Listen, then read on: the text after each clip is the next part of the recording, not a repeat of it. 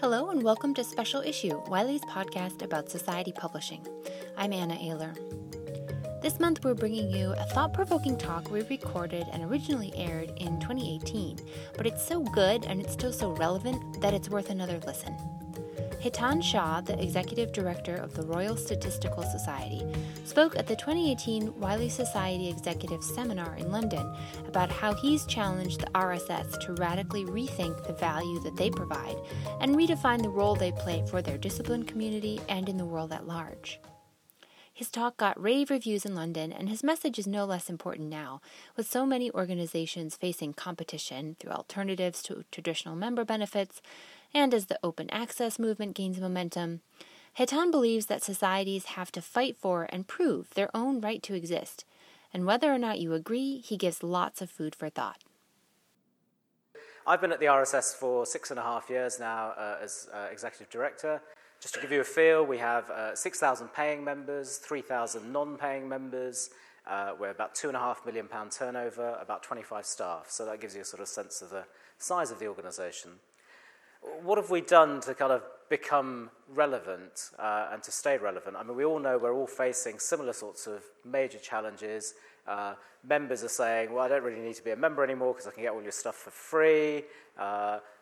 The scholarly publishing, in the long run, we may see open access and other things dry up our sources of revenue. Some of us are facing long-term pension deficits, a bit like the universities are, et cetera, et cetera. So how do you respond? The first thing we focused on was strategy. So not all learned societies actually think of themselves as strategic bodies, as it were. I took an 18-month process taking my council through that, because when I started, the executive director post had virtually very little power. And in a sense, for the last 6.5 years, I've been trying to accrue power to the centre. I've done that quite explicitly, and I can always get thrown out if I misuse it. But those of you who are working in these bodies will know that over the long run, there's been a transfer from volunteers running those organisations to professional staff running those organisations. And I think we're still in that process of transition.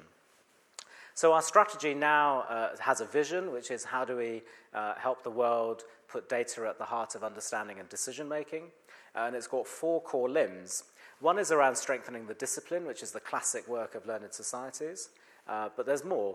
There's something about being a professional body. So how do we strengthen the profession through training and exams and those sorts of things?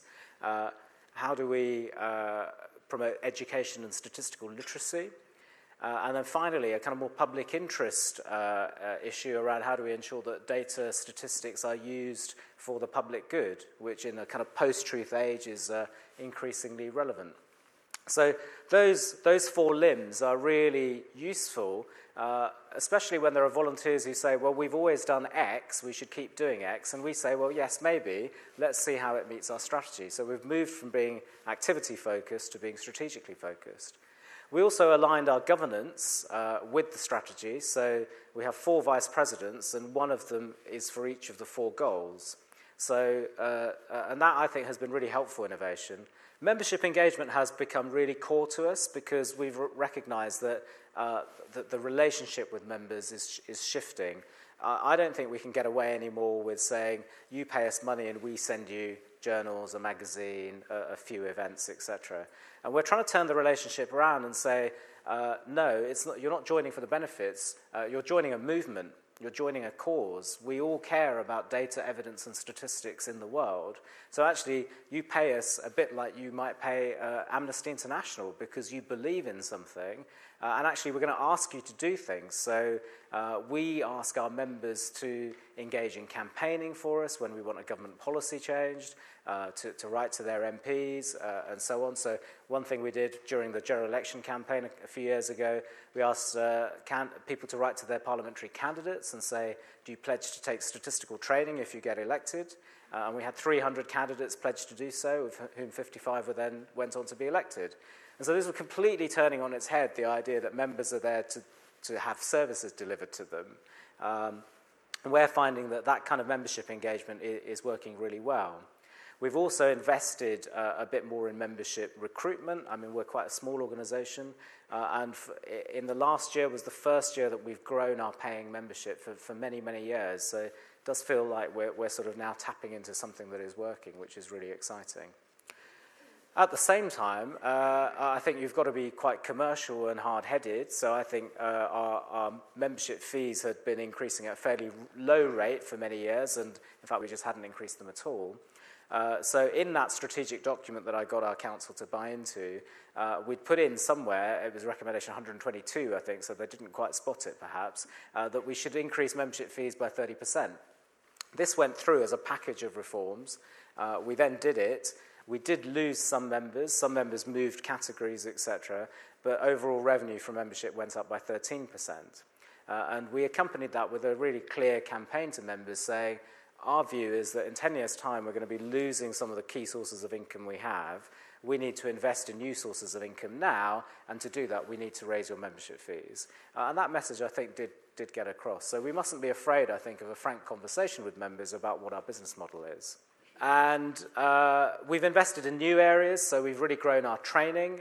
When I saw that The Guardian was running data visualization courses, I thought there must be an enormous market there, and we presumably have a better brand than The Guardian for data visualization. So, and that is the case, that we have really started selling courses in basic statistics and data viz.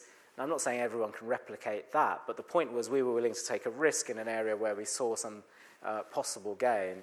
And we've grown that organically, and that has really increased in size, and it's been a very successful, yet still relatively small strand of income for us. We've had even more madcap ideas. One of our specialist sections around quality and improvement has set up an ISO standard for Six Sigma and Lean. Now, don't ask me what it means. I don't really understand. But it's one of these kind of things that may be a massive revenue generator one day. It may go nowhere. But we've decided to invest a little bit of cash from our reserves to see if we can promote this, because if it takes off, it may be a really good thing. So having a kind of portfolio of things, some of which are surer and some of which are a bit wild card but might lead to future revenue, I think is really positive. But recognizing that in the long run, the sources of revenue we're currently sitting on may not be the ones that we'll be relying on in the future, I think is really important. We've also tried to improve our kind of member engagement with new schemes. So we set up a pro bono statistics scheme, getting our members to volunteer for charities. It's not working perfectly, but I think our members like the idea that we're doing it. We've set up a relationship with the African Institute for Math Sciences, which is doing mathematical teaching in various centres across Africa. So again, our members are feeling connected to bigger social causes. And I think this kind of brings me finally to the public interest work of the Society. We're not just here to service our members. In fact, charitable law means that we're here to create public benefit. So we've done an enormous amount of policy work over the recent years. I hope, maybe slightly overclaiming to say, but we saved the UK census. We really participated in those questions. We've been arguing with the government about how to measure inflation and why they use one measure of inflation when they're paying you something, another measure of inflation when they're getting you to pay them. Shouldn't really be doing that.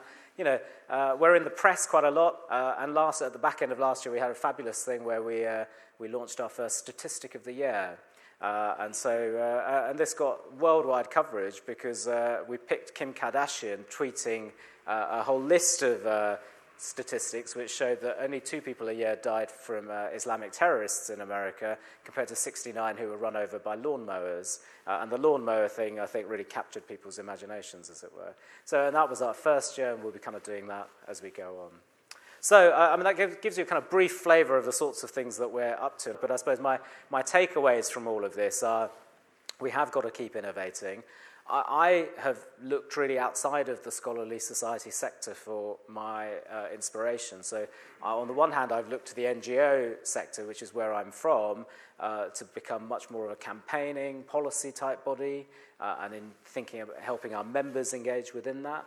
And then I've also looked to the commercial world for inspiration into how we become more commercial, yet retaining all of our roots. And so we don't have a right to exist, but may we long continue to exist if we can show value.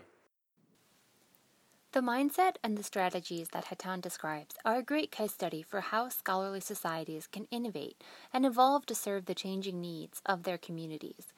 According to Haitán, the first step is just to question the status quo. Why are we doing this? If the answer is because we always have, that's a red flag right there. Haitán says that he gets inspiration from lots of different places, including outside the scholarly world, and that's allowed the RSS to experiment and innovate around their core offerings, the journal and events. And while he knows not everything will pay off in the end, Haitán recognizes that for scholarly and scientific societies, not taking risks is the biggest risk of all. That's it for this episode. Thanks for listening, and I hope you'll join us next time. For Wiley, I'm Anna Ayler, and you can find more episodes and learn when new episodes are released by subscribing in iTunes or wherever you like to listen. You can get more news and information on Society Publishing from Wiley on Twitter by following us at Wiley Societies and on our website, wiley.com/network/society-leaders. Our theme music was produced by Medine, and this episode was edited by Dennis Velasco. Thanks for listening.